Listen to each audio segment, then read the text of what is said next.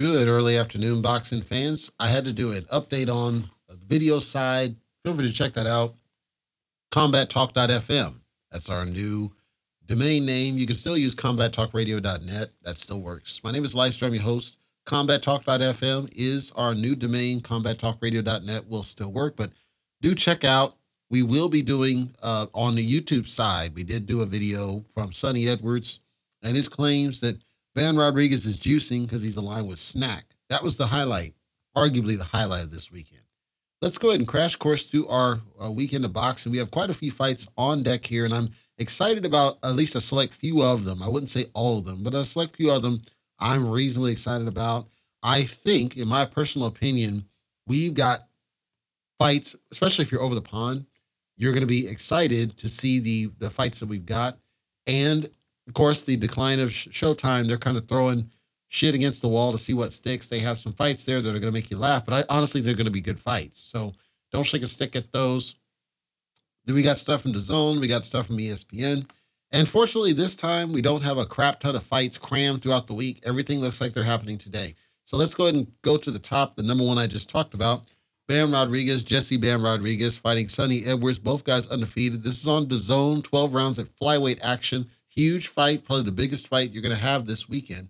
And just to put in clarity, Bam Rodriguez has been on a tear. He's dominated some of the best in the business, and he's number 4 of the ring. Sonny Edwards is number 1 rated by the ring. Sonny Edwards is very highly rated as a skilled boxer. He's not a knockout artist. He's not going to try to knock you out, but he's hard to catch and hard to take out. So this is going to be a good fight. You got a really good styles clash here. You got Bam Rodriguez, who's a southpaw.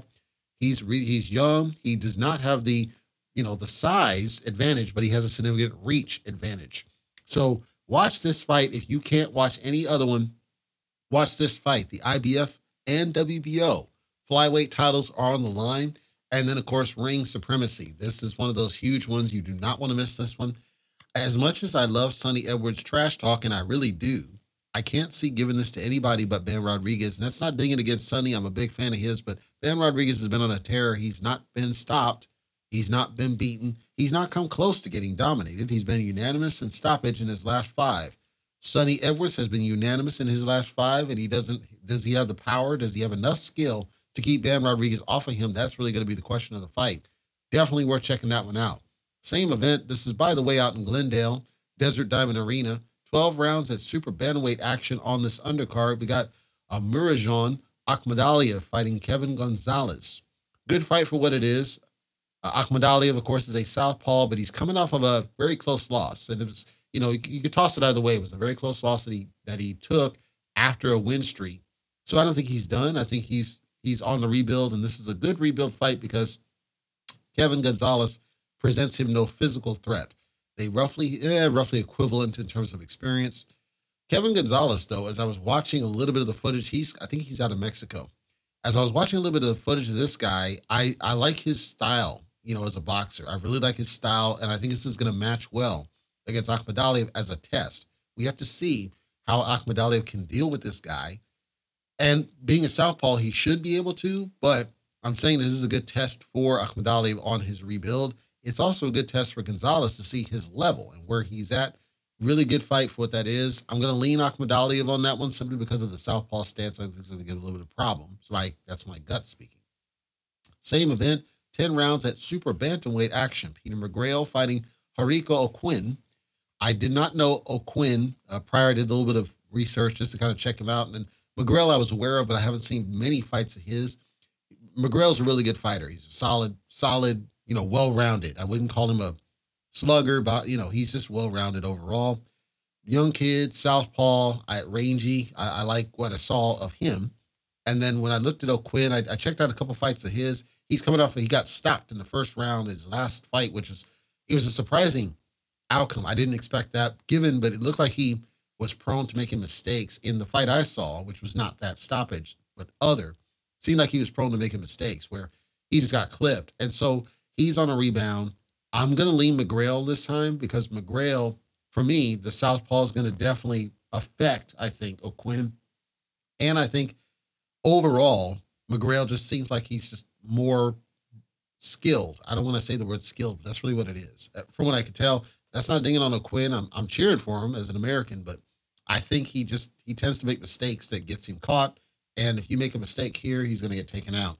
Same event, 10 rounds at flyweight action. Galal Yafai, who I'm a huge fan of, fighting Rocco Santamauro. Of course, like I said, Yafai, big fan of his. I think he early on was a little bit too flashy for his own good. And he had that very close win where it's like, okay, you should not have been going close here, dude. And I think he was pushed a little bit too early. This most recent, he's been on a pretty good run, but I think they're not matching him well, in my opinion. This, I think, is a good match for his level. And some people are critical of the fight because Santa Mauro, he's somewhat older. He's lost his last two. He got dominated recently and it got stopped prior to that. And again, he's older and he doesn't have a lot of power. The reason I say it's matched well is because Santa Mauro has a lot of experience, rounds in the books that Yafai needs and he lacks. Like, I would want to see Yafai taken to the absolute limit, all 10, because he needs those rounds in the books. He needs more experience going the distance. He's been placed in fights where he's getting stoppages in like 2 rounds, 4 rounds. Like, you can't develop as a fighter if you're not going the distance, at least sometimes. So the one where he went close, I think helped him develop and hopefully he's improving. But I think, again, they matched him poorly where they debuted him to where he's just going out and getting stoppages and knockouts, and you can't develop as a fighter if you don't fight guys who are able to extend you so you can get those rounds in the books. And I think Santa Mauro, if he's careful, I stress that, can be that one that possibly can take Yafai to the ultimate limit. I'm not suggesting that Yafai should not go for knockout opportunities if they present. I'm saying that that should not be the only focus when he goes in the ring. It's just knocking the guy out. Be aggressive, be active, throw, convince the judges round over round that you're better than this dude, but you don't have to every single time blitz and go for the stoppage like Teofimo did early in his career. Because what happened to Teofimo is eventually he met CM Punk Cambosis and then got dealt with. So I'm saying Yafai, and he's already in his 30s. It's like, slow down. Let's get him some experience. Let's get him some rounds in the books. Let's develop him as a fighter. And let's be a little bit more studious about who we match him with so he can be developed at a bit. And he also needs to pace up. Being 30-something years old, he's only got 5 freaking fights. Come on. We got to step it up. You should be fighting at least 3 times a year. That's the other criticism I have of Yafai as a big fan of his. We're going to switch to the UK. Sunderland, the Beacon of Light Arena, 12 rounds at super welterweight action, still on the zone. Josh Kelly makes his return. He's fighting Placido Ramirez. I, of course, know Josh Kelly. I'm not overly impressed with Josh Kelly, but he's not a bum. I'm just not overly impressed with him. He's been on a tear. He's had a 4-fight win streak recently. Unanimous decisions, stoppage. So he's been doing really good after he got stopped, which is his only loss. And then Ramirez frustrates me, because he's a decent, good fighter, but, just like with others, it seems like he does not, he makes mistakes, silly mistakes that gets him stopped. And that really frustrates me. So he's lost 3 times. Of the 3, 2 of them were stoppage losses, which I'm like, you should not have lost. You should not be getting stopped, dude. You're better than this. He's only 29 years old, and the dude's actually pretty good. I think he's from, I don't know if he's from Africa, Romania. He's overseas, and I don't even think he speaks English. But the point is, he's a tall guy. He's a young guy. He's got smatterings of brilliance, and then he just loses the plot, and then crap happens. So I'm cheering for him in this one, not dinging Josh Kelly. I'm a fan of his, but I'm cheering for Ramirez to get this W. This would be a huge win for him. If he can pull this off, I think it would be good for him from an experience perspective, because at this point in his career, he can't really afford to take another L. He's got it. He's just not using it. And that frustrates me as somebody. I want to see him step up and do a little bit more. We're going to switch back to the U.S. in Minneapolis at the Armory. 12 rounds of super middleweight action. David Morrell fighting Sena Agbeko. And Sena Agbeko, story of this one is that he was doing his routine medical examination in preparation for the fight, and they found something for his brain. It was affecting his brain, and they were able to catch it in time, and it could have been problematic for him. And so that was good. Kudos to him, and I'm glad he's, been able to recover, and he's going to continue his career, because I think he's a good dude, good man. He's from Ghana, I believe. Really good dude. And then David Morrell, I know David Morrell has a lot of fans because he's just a knockout artist. He's been getting knockouts after knockouts, and he's been He's a southpaw. He's rangy as all hell, and he's young. He's got energy for days, and he's been actively calling out David Benavidez and others. And I get it. I'm not dinging the guy. I have nothing negative to say about the guy. I think, in my opinion, it's kind of like Yafai. He's not getting enough experience. He's not getting enough rounds in the books. He's not getting enough time to develop as a rounded fighter.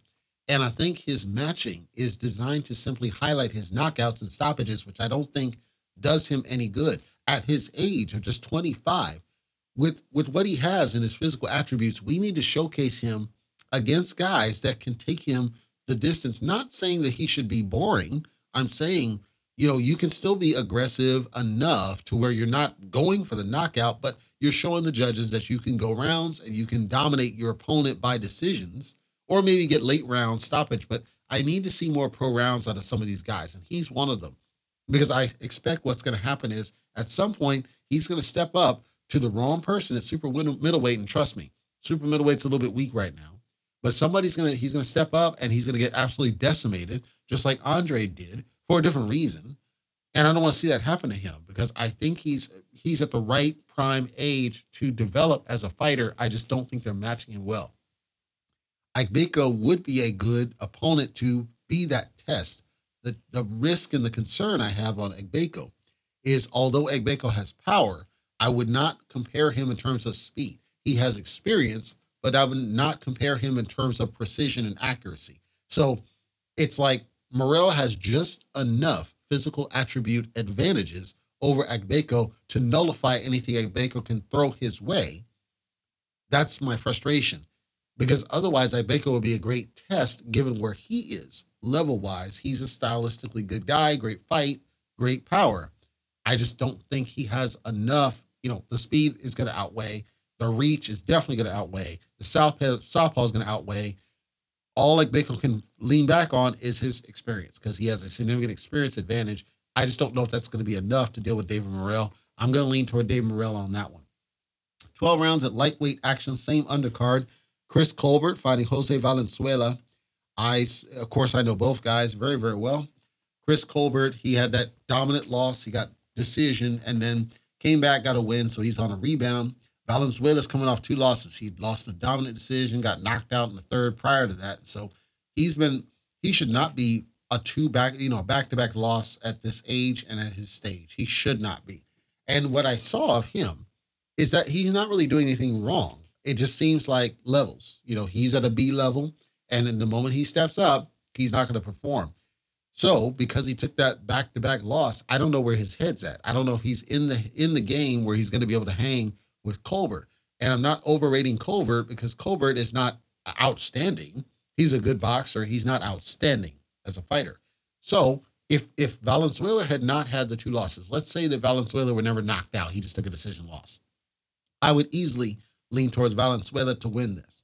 Because although Colbert is sound and solid, Valenzuela is precise. He's accurate. And I think he'd be able to deal with Colbert. I just don't know where his head's at. And that's what makes me hesitant to go for him is, where's his freaking head after a back-to-back loss? One of them, a dominant knockout loss. I don't know if I can be confident that Valenzuela is going to show up. I hope he does because I like the kid. That seeing him get knocked out, that was the main one.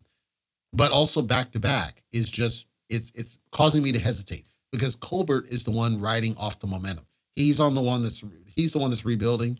And his loss, although it was a decision dominant loss, he didn't get knocked the fuck out, right? So I hesitate this one. I'm leaning Colbert reluctantly, and that's not dinging Colbert. I feel like Valenzuela is a better fighter. He's a better fighter, but I don't know where his head's at after the back-to-back loss. Then the fight that everybody's criticizing, wrongfully so, 10 rounds at welterweight action. The return of legends in the business, Robert Ghost Guerrero fighting Andre Berto. And no, that's not me making stuff up. No, that's not a rib. No, that's not a joke. That's a legitimate fight. This is something Berto has wanted for a long time. And here's the story of this one. These guys have fought before. This is one of the 2 notable fights where Andre Berto went in there and for whatever damn reason was trying to do the shoulder roll against Robert Guerrero and got his eye closed. And there's photos all around social media with his eye just completely swollen shut because Ghost was nailing him right in the eye despite the shoulder roll. And that was the joke. that Berto was trying to fight like Floyd and couldn't pull it off. Berto has wanted to do rematches with the three people who ultimately did the most against him, which was Victor Ortiz, and he got that one. He was ultimately winner of the Robert Guerrero, that's this one here, and then Floyd, which was never going to happen. So here we are. Berto asked for this fight. He wanted it. Guerrero's been back. He's been fighting very intermittently. He's not been on a regular basis, but he fought recently against Victor Ortiz.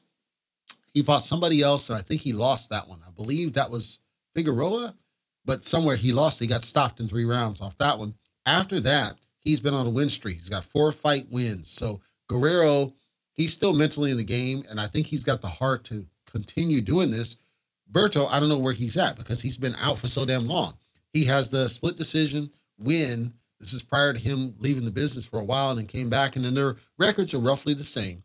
Guerrero's got the southpaw, and that's the reason why he was able to close Berto's freaking eyes so easily, is because just opposing stances and opposing styles. And Berto largely has been he wants to work in the pocket. He wants to go after you. So he's struggled against guys that are not going to play his game. He struggled against Floyd. He struggled against Ghost Guerrero, but he excelled against guys like Victor Ortiz. That's just what it is. Porter and Berto, right? War. Arguably, Porter washed him. But the point is, it favors Berto to go into the pocket. It does not favor Berto to box at range. Guerrero, he'll go to war when it makes sense, which is rare. Normally, he's going to box and try to stick you, and then he'll go in for an attack. But that works on certain guys. It doesn't work on many others. So I'm leaning towards Guerrero this time. I think I'm curious about Berto. He's been out of the ring too damn long. I don't know how durable he is, whereas Guerrero's at least been active. He's been fighting. So although he's 40, he's been actively fighting. And so I'm not really sure that Berto's going to be able to sustain, given what I saw here.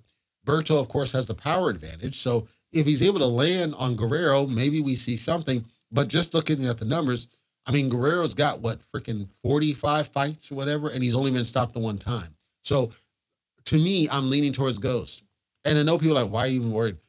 I'm sorry. These are guys that can sell a fight. They're actually good at selling a fight. They can talk it out. They're entertaining. They're legends in the business. They're ones that gave us wars every time. Berto gave us wars every time. Even when he was getting outboxed, he was trying.